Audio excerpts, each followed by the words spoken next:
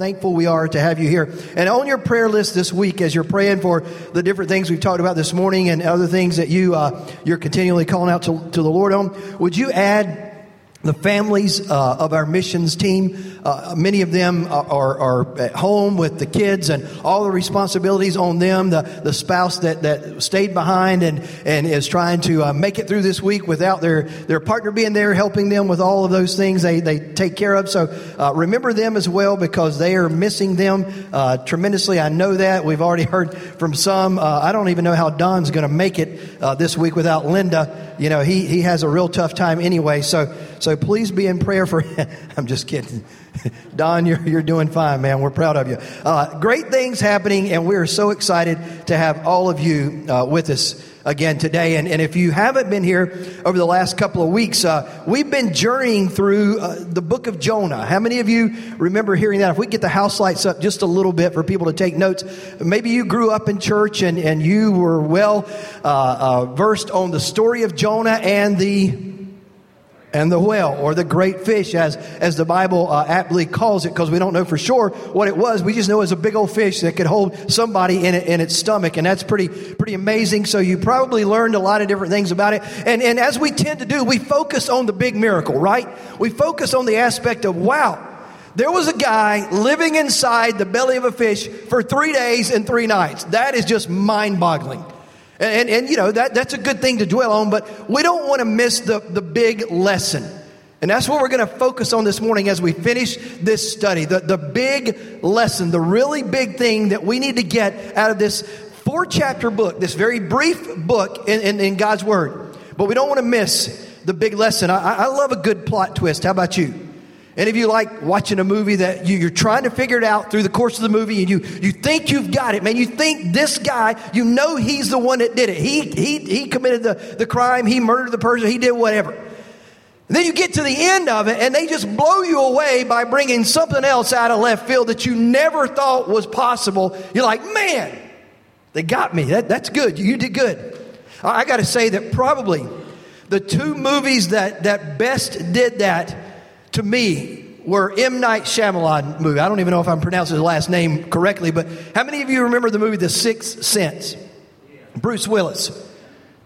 I mean, I'm watching that, and I'm watching it by myself because my family was out of town, and it's kind of creepy anyway, and I don't normally watch, but somebody told me it's a good mystery, you'll like it. They didn't tell me about the creepy part of it. And so I'm watching it, all the lights out in the house. I'm laid out on the couch, and you know, all of a sudden this kid starts seeing dead people. I'm like, woohoo! I'm turning lamps on. I'm going through the house looking to make sure nobody's like, man, this is creepy. And then you get to the end of it, you're like, how is this? What's going on? And Bruce Willis is dead. Sorry, spoiler alert. He's dead the whole time. I'm like, man, I never saw that coming. Well, Jonah's story is very similar, man. It's a shocking twist at the end. And just a quick recap, in the first week we talked about God's call to Jonah to go and preach to Nineveh, which one of the most wicked cities on the face of the planet at that point in time. And Jonah did not want to go, so he took off the opposite direction. He hopped on a ship going to Tarshish, and then a funny thing happened while on the ship. Last week we talked about, I was in Kings Mountain, Pastor Scott was here. A terrible storm came up, and Jonah realized that the storm was his fault, so he asked the men on the boat to throw him overboard so that they could be saved. And when they finally agreed to it, the most popular part of the story takes place in that a great fish swallows Jonah whole, and miraculously he survives for 3 days, 3 nights in the belly of that fish. What many have viewed as the punishment. I don't want you to miss this. I shared this with the Kings Mountain group last week.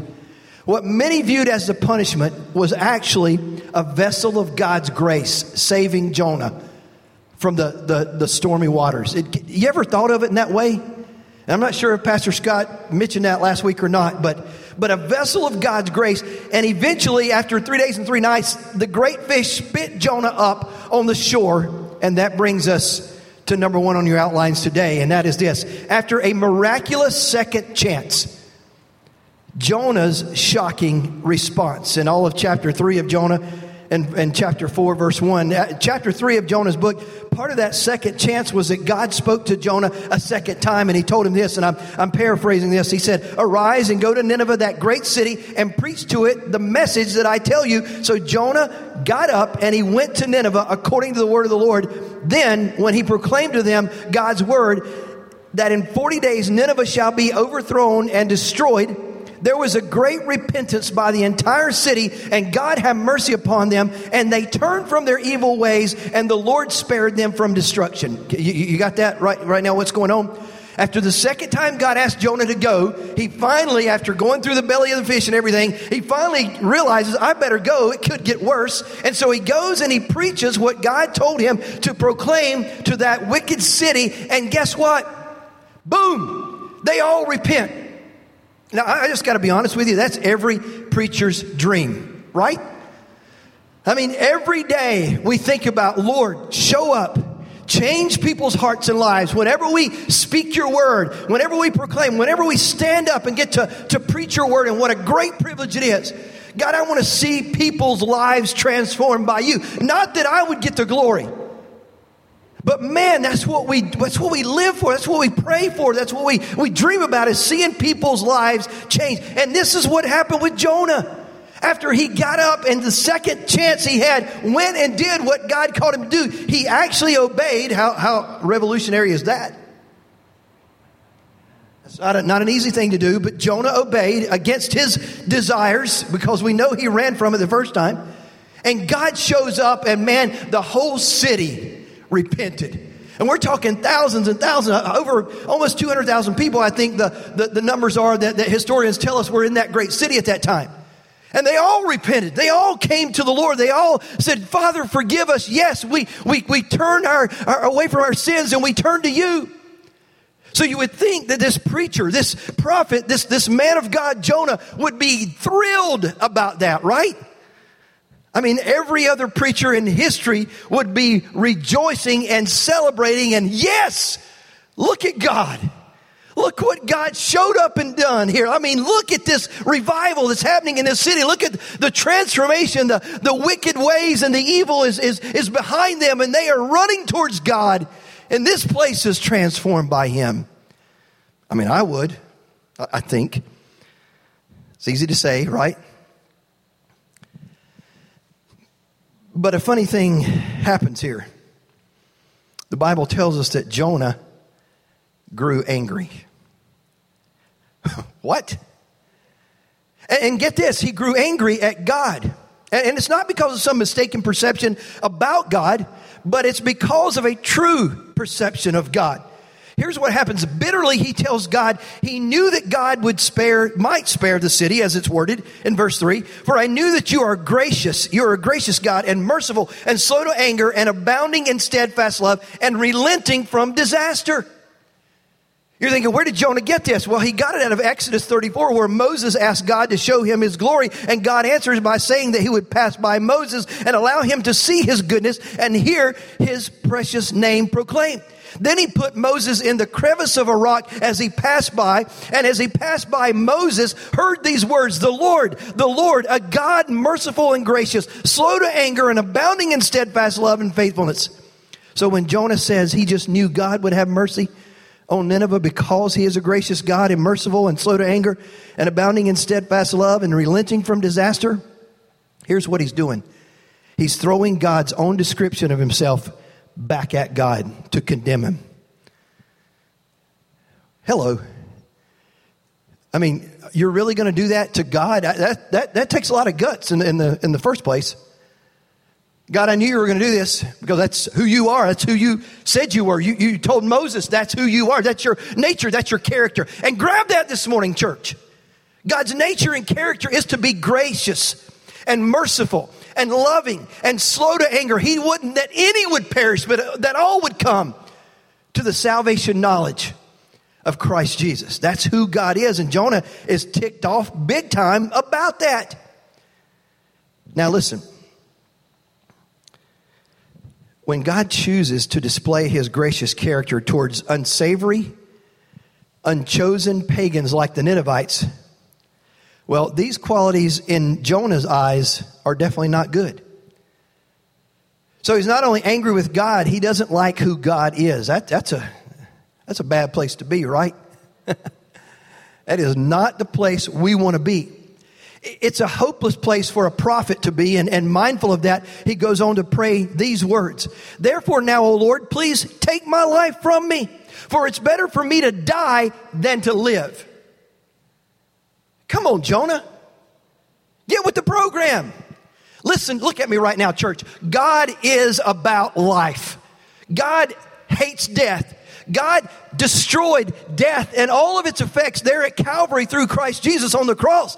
He is opposed to death. So when this man of God, Jonah, prays to die, you've got to get what it does to God's heart. It rips his heart in two.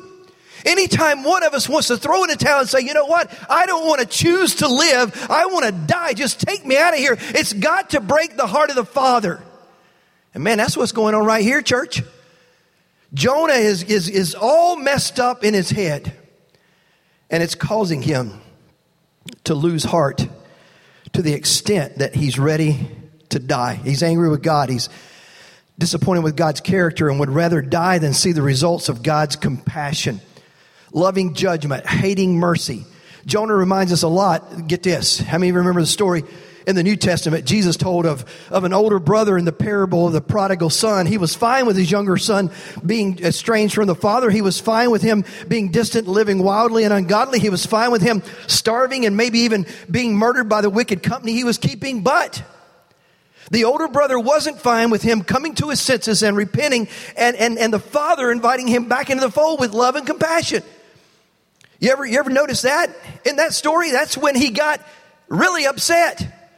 Was when the younger brother came home and God welcomed him with open arms. And we're seeing Jonah display that same kind of mindset. And I'll tell you what it is. Look at me right now. It is a religious mindset that loves judgment and hates mercy. Write that down. A religious mindset loves justice and hates mercy. There's a kind of religion that kills, that destroys, that just erodes at the things of God. Only those whose hearts are filled with self-righteousness can hold that mindset because they don't think they need mercy. At least not much. Not an extravagant amount of mercy. Jonah forgot the mercy he needed and received in the storm in the belly of the whale. The Pharisees of the New Testament didn't think they needed much mercy either because they thought they were righteous. They had this stuff. They were it. They were on the one, man. They had it.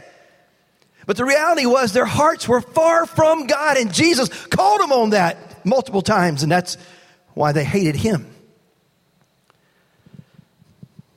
They hated seeing Jesus extend mercy to prostitutes and tax collectors and other assorted sinners. They look down their noses at. Church, if we get to the place we look down our noses at the people that need Jesus the most, then we're in a worse place than they are. Come on, right? That is not who God has called us and created us to be. And that's exactly where Jonah found himself in this moment. I'm telling you, it's poison. We often think of mercy as a beautiful thing, and I'm telling you, it is. But mercy is most beautiful to those who know they need mercy. To those who don't think they need mercy, it can be an undesirable thing. And I'm telling you what, folks, I need mercy in my life. I don't know about you, but I need it every single day. Why? Because I fail every single day. In some small way and sometimes some bigger ways, I fail, and I need the mercy of God to come and pour over my life and cleanse me and renew me. And I thank God for that mercy that comes through relationship with Christ Jesus, his son. The Pharisees didn't realize how desperately they needed mercy, so they didn't find mercy beautiful when it was extended to others. All they saw was sinners not getting the judgment they deserved. In other words, there's this mentality that you want to sit back and say, zap them, God. Take them out of here, God. Look how evil they are. Look how bad they are. And that's where Jonah's at right now. It's the same pattern that he is exhibiting in his life. Like the politician who commissioned an artist to paint a portrait of himself. I've never liked that. I never going into a place and seeing a big portrait of a person. I mean, it's just me, maybe. I don't know. But that just, to me, is a little egotistical. But anyway, he wanted this nice portrait painted of himself and all his pomp and circumstances. And when it was finally finished and he got to see the painting, he got very, very angry. And he told the artist, this portrait doesn't do my face justice. Well, aren't we a little smug? To which the artist calmly replied, "Sir, with a face like yours, you don't need justice. You need mercy." Whew. That might knock you down a few pegs, right? What Jonah didn't realize, what the Pharisees didn't realize, what many Christians sometimes, unfortunately, don't realize today, is that with hearts like ours, we don't need justice. We desperately need an ocean of mercy. An ocean of God's mercy. When we realize how badly we need mercy ourselves, then mercy towards others becomes a beautiful thing too. Look at me right now. We can't give what we don't have. We can't give what we don't know. And man, I've known God's mercy my entire life, and I've known the value. Hear me now, the value of it. So therefore, I love to extend mercy. I love to pray for mercy. I love to see God's mercy show up in people's lives who have failed miserably, who have sinned miserably, who have been in the gutter, who have done things that are unspeakable. I love to see the mercy of God just flood in to their lives and change them from the inside out. Why? Because I have been there myself, and I know what it's like to get that mercy, and I want to see everybody else in this world get that mercy in their lives too. And that's the heart of God, and that's the heart it should beat in every Christ follower that's on this planet. And if we get back to that point of sitting back with our arms folded, looking down in judgment on people, then God help us change our hearts, because we are wrong, period. There's no other way to put it. We're wrong, and that's where Jonah's at. The second thing we see is God's shocking response. God answers Jonah with a simple but intriguing question. And I want this question to hit us in our hearts right now and be asked of us. He said, do you do well to be angry? In other words, God's saying, Jonah, are you right to be angry? Do you have a right to be angry like you are right now? One commentator points out that God isn't rebuking Jonah. He wasn't asking what right Jonah had as a mere man to criticize God. No, he was asking Jonah to re-examine his assessment of the situation. What he's asking is this: are you sure that your evaluation of what's happened here is a correct one? It's a pretty interesting way to think about it. Now let me pause here for just a moment to point out that God's question to Jonah isn't a bad question for us to ask ourselves periodically when we're struggling with anger. When you're upset over something, ask yourself the question, do I do well to be angry at this? Is it right for me to be upset with this situation? Am I sure my assessment of the situation is correct and how best to respond is a correct one? Other times that's a good question as well. Do I do well to be proud? Should I have pride in my life about this? Do I do well to feel sorry for myself right now, throwing this big pity party? Am I right to be doing this? Should I be wallowing in this pity? Do I do well to be critical of others? Hello, got real quiet in here. What's up, guys? Come on, wake up, roll with me here. Am I right to be critical here? Am I right to pick people apart with my words? Do I do well to crave acceptance from others? What about this one? Do I do well to be indifferent to those around me? Should I not care about people dying without Christ around me? Should I not care about the spiritual condition of people and just live indifferent towards what's going on? Do I do well to be lukewarm towards God and not living that fired up life that's on fire, set on fire by the Holy Spirit and just passionate about Christ and His kingdom? Some good questions to ask regularly. There's a biblical saying that everyone did right, or what was right in their own eyes. Their compass was an internal one, and they trusted it to point them to what was right. But how many of us know that our internal compass, if it's not controlled by God, can lead us in the wrong direction very easily and always does? The fact is, our compasses can be all messed up. We really don't know what we don't know. But when we seek God's perspective through His Word, we find truth and wisdom to be a light unto our path. How many of you work on a computer or play on a computer or do something on a computer pretty much so every day of your life? Okay, that's about 99.9% of this group, and I'm sure almost all of you out there listening and watching now. You ever been like me and not always updated when it says it's time to update. I mean, you're in the middle of a project. You got time crunch here. You're trying to get this thing done, and you don't have 30 minutes for it to update and add this new thing and all this stuff it says you need to do. And so you kind of neglect it and just wait until later, and you keep working, and then you find yourself kind of doing that over and over and over again to the point that the next time you turn on your computer and you want to zip through that project, it does what?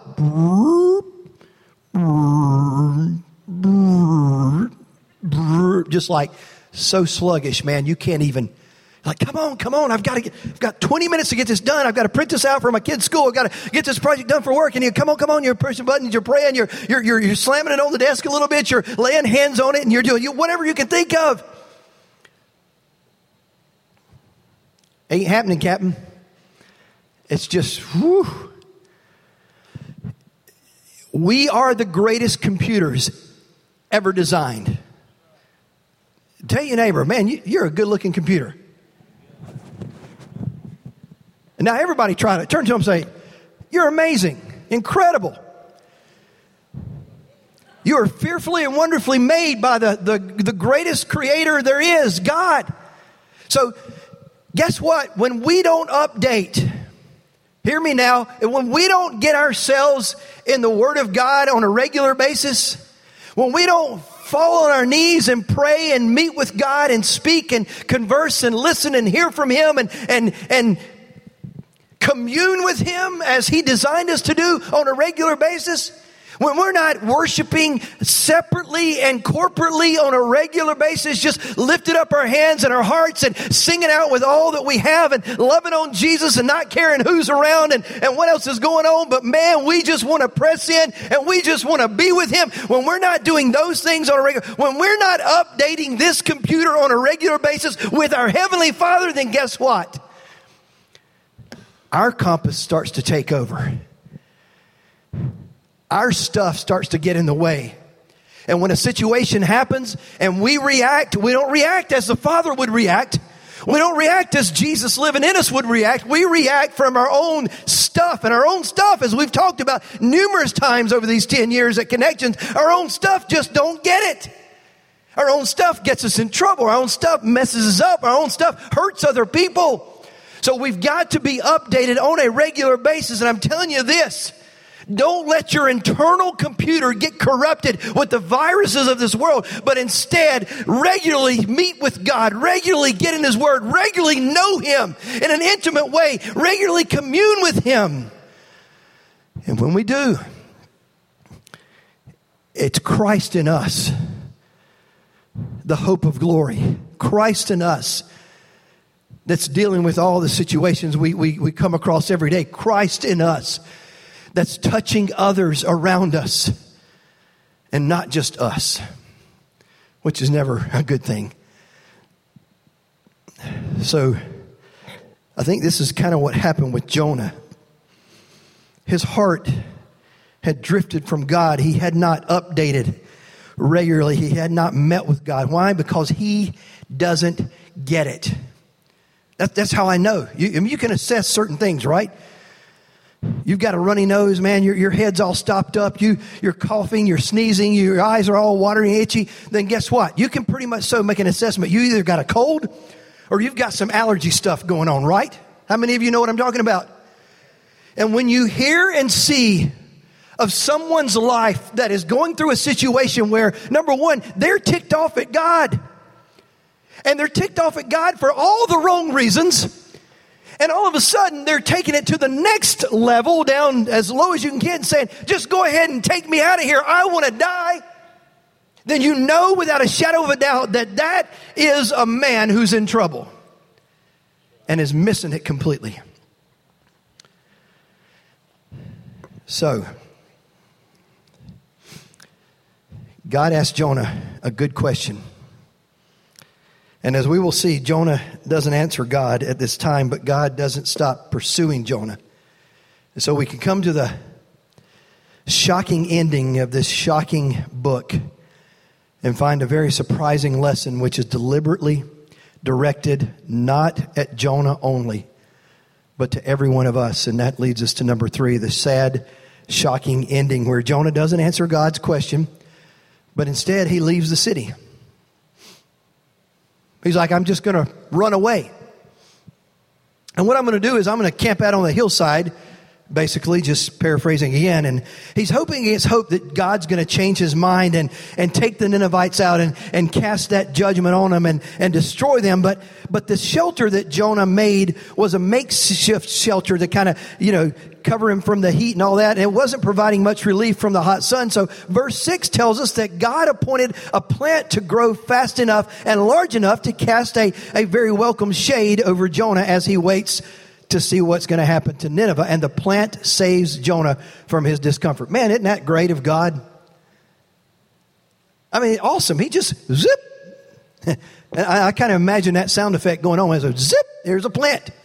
Big leaf plant that just covers him and brings that shade and that cooling effect to him. And the word for discomfort here makes a connection between Jonah and Nineveh because it's the same word that is translated evil to describe Nineveh. And it's the same word that is translated disaster in chapter 3. And when it says that God relented of the disaster of the evil that he was going to bring on Nineveh. So this God-appointed plant springs up, saves Jonah from the heat of a brutal sun beating down on him, and in no time, Jonah grew to love that plant. How many of you have a nice shade tree in your yard that you look forward to in those hot summer days that are behind us, and now we're getting ready for a cold, long winter? How many of you would support me if I decided I needed to go down to Florida for the winter and stay down there in the warmer climate because I don't like cold? We'll talk about that later. My bad. I'm getting distracted here. But you got that shade tree in your yard and you love that thing. You love going out there on those hot summer days and spending some time outside, but not in the direct sunlight where it's like 110 degrees here and 300,000 percent humidity around here. And so you get under that shade tree, man, you just love it. And all of a sudden this storm comes along, and as we have all kind of tropical storms and remnants of hurricanes and everything else come through here in North Carolina, and bam, tree's gone. My tree's gone. And you're sad. Why? Because you love that tree. It provided nice shade. That's kind of where Jonah's at. I mean, he's up here wallowing in his pity. He's still hoping against hope that God's going to destroy Nineveh. And he's out in the brutal heat of this Middle Eastern climate. And then the sun's bearing down on him. He tried to make a shelter, but it wasn't working out too good. So God said, boop. How many remember that sound effect? Boop. There's your plant. There's you some shade. And so he grew to love that plant. How interesting that is. The Bible says he was exceedingly glad about the plant. Gadol glad, which is a term for that exceeding word there. To have that plant over him. But the next morning, here's a funny twist. God appoints a worm.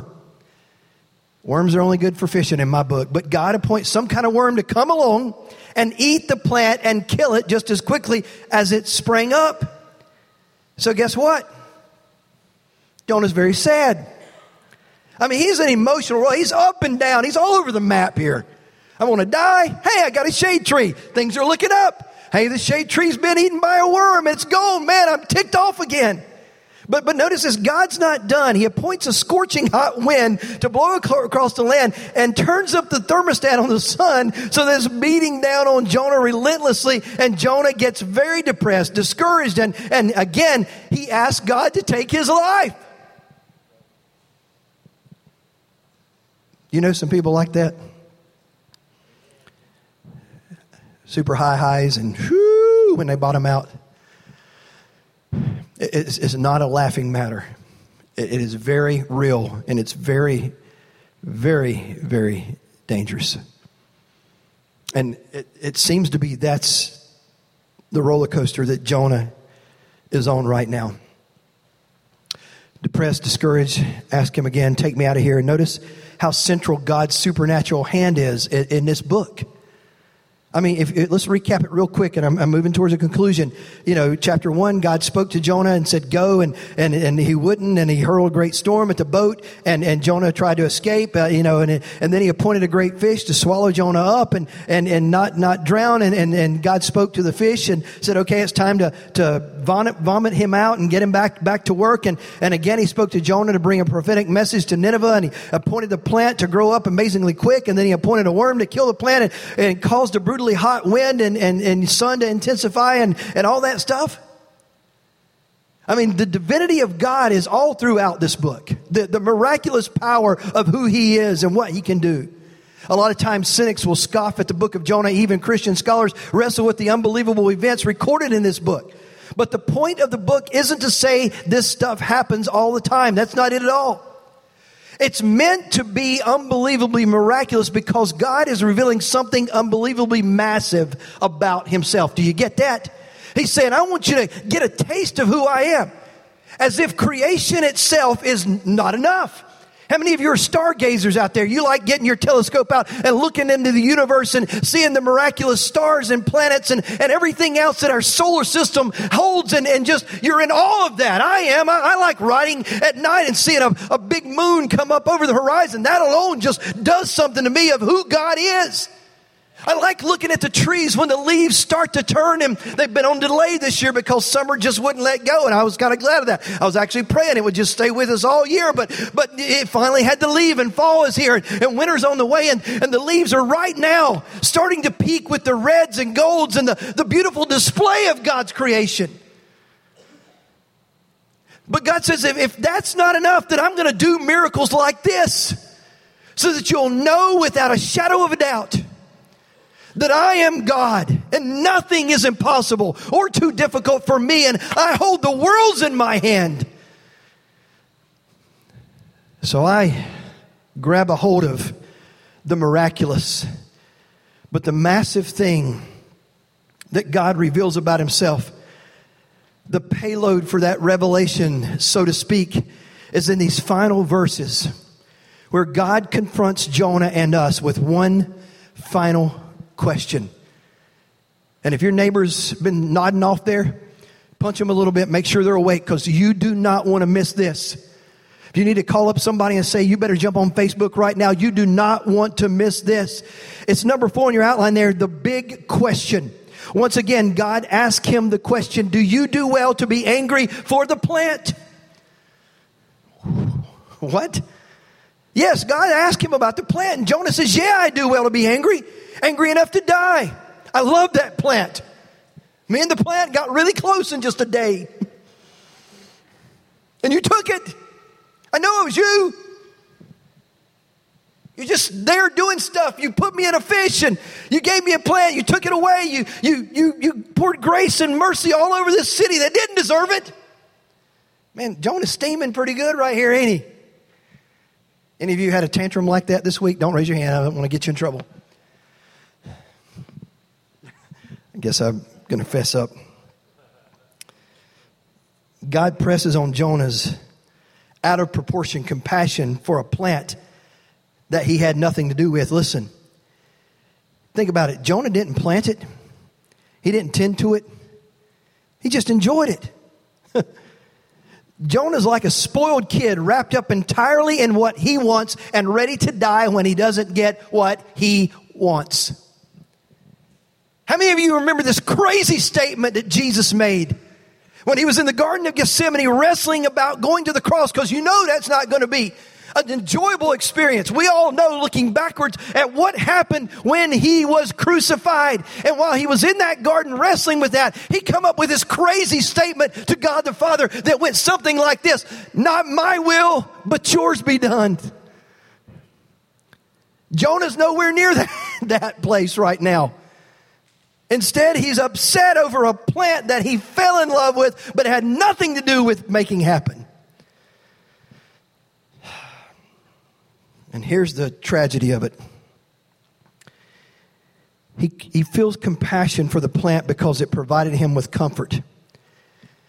And yet he felt no compassion for Nineveh because they offend his nationalistic sensibilities of what's right and wrong. They weren't his people.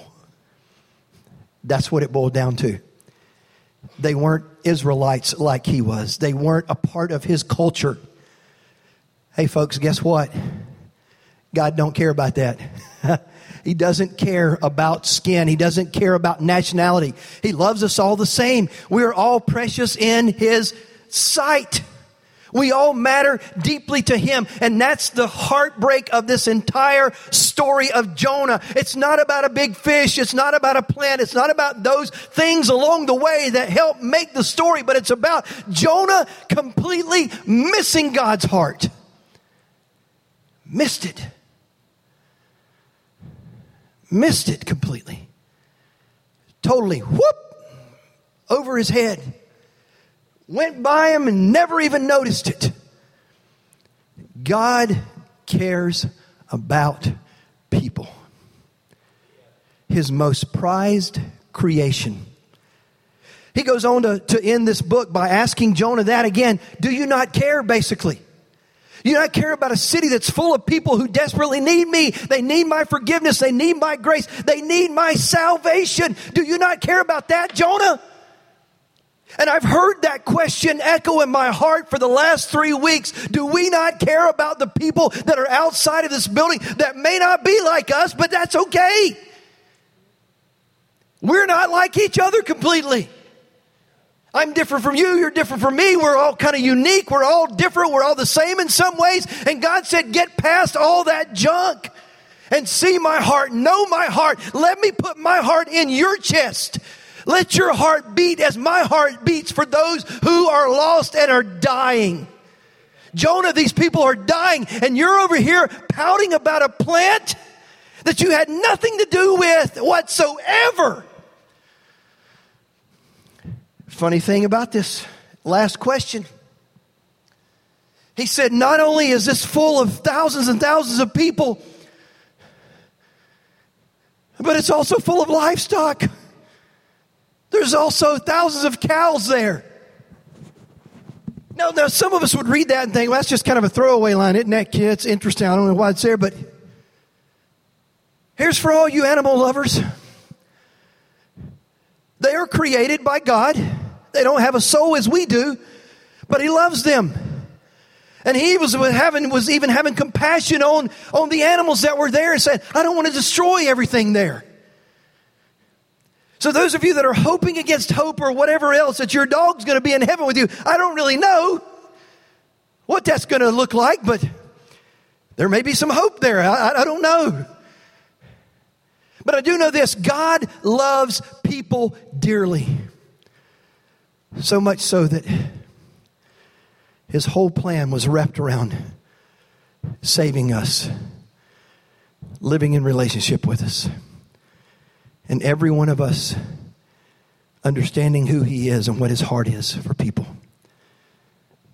As you close your eyes and we get ready to pray in just a moment.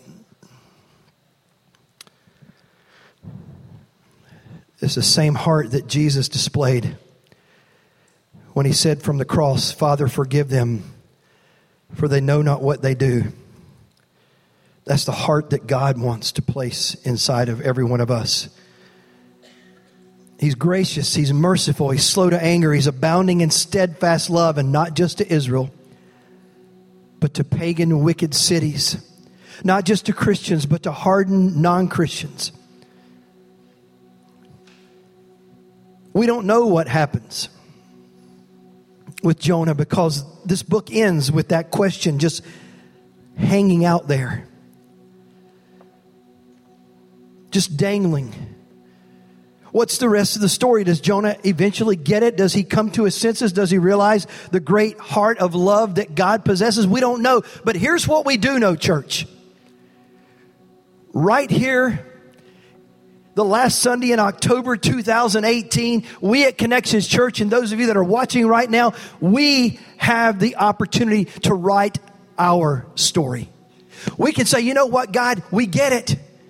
It's not flying past us. We're not missing it. Lord, we are grabbing a hold of what you're telling us right now. That your heart of compassion, mercy, and love for every single person that's breathing on this planet is very real and very transforming. And God, we need your heart beating in ours. We need to see people as you see people. We need to love people as you love people.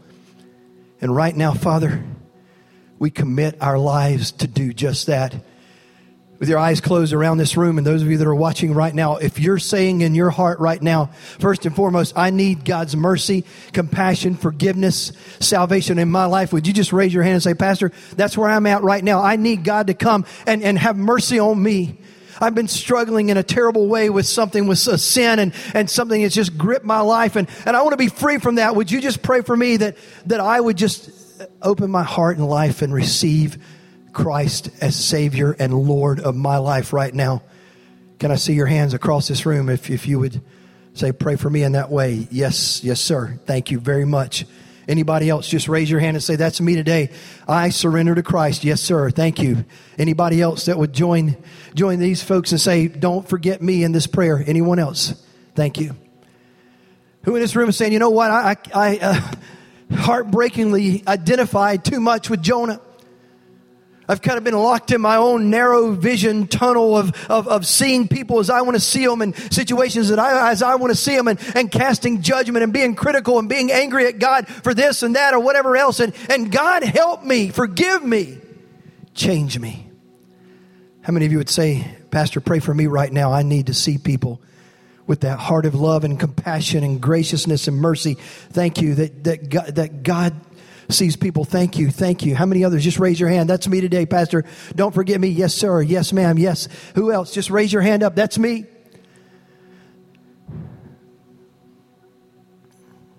Thank you, Lord. Here's what I'll ask right now. If you raise your hand for any of these things, would you just come and stand right here on this blue rug with me? I want to pray for you right now as we prepare to worship and end our time together. I want you to come and make your way down, and I want some other folks to come and stand with them. Come on, if you raised a hand for anything, come now. Thank you, thank you, thank you, thank you. Yes, yes, God's doing something powerful and life-changing right now. Thank you. Thank you. Who else is going to come and join these? Those of you that raised your hands, I need some people to come and pray with him. Todd, would you come and help us this morning and just pray and agree and cover these folks together this morning in prayer? And pray for this young man right here. Thank you. Some others to come and join us as we pray down here with these. Some ladies to come and surround and partner with and cover these folks this morning. Some men to come. Thank you, Lord. I want everybody to stand to your feet across the room. If you're not down at front, would you just stand up where you're at? And I want you to do this with me right now. I want you to just raise your hands in the air. You say, well, Pastor, I'm Baptist, or I'm Lutheran. I don't care what you are. If you love Jesus Christ, would you just raise your hands in the air as an act of surrender right now? We are Christ followers. We don't have a label other than that. We love Jesus Christ. And God, we honor you and we surrender to you. And we ask as a congregation right now, all across this room and outside of it, who may be watching, listening right now. It might be today. It might be later on in the week. It might be a year from now. God, put your heart of compassion and love and care for those people around us, everybody around us. Put your heart in us, God. Take away our stony, religious, prideful, judgmental heart, God, and remove that far from us and get rid of it from now on, that it is no longer welcome in us. And Lord, put your heart of love and salvation, mercy and grace. Let it beat in us every single day as you desire, God. We surrender to you fully and completely, God. And for those that made the step, that raised a hand, that came forward and said, I need Jesus to come and do that work of transformation in me, God, right now, let it be done by the power of your Holy Spirit, God. We call it done from this moment forward, that no longer will we think the same, act the same, look the same at situations and people, God. But Lord, we will look at everything. We will feel everything. We will process everything through your Holy Spirit, God. Help us today. We desperately need you. And Lord, for those that said, I need Jesus to come in and be Lord and Savior of my life right now, as they surrender to you, your forgiveness is pouring over them in wave after wave of mercy and grace. You, as your word says, are washing them whiter than the driven snow. God, you're removing their sins and casting them as far as the east is to the west. There is no way to measure that.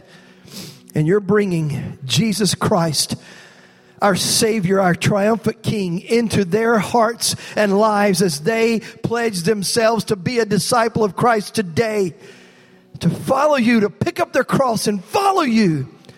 You're doing that right now in every one of those hearts and lives that are calling upon you for salvation. Lord, we honor you. We bless you. We pray that this week would give opportunity after opportunity where we can love people. We can see them just as you see them. We can go out of our way to deliver the words you put on our heart for them, to encourage them, to bless them, God, to be a link to draw them to you even closer. Help us see those opportunities. Don't let them pass by us, God, and us miss them. We do not want to miss you and your heart and your purposes. In Jesus' name. And everybody said together, amen and amen. Would you worship with us right now as we sing out this last anthem to the Lord together? Worship Him with everything you've got. Let's celebrate what God has done in this place today and He's doing in all of our lives.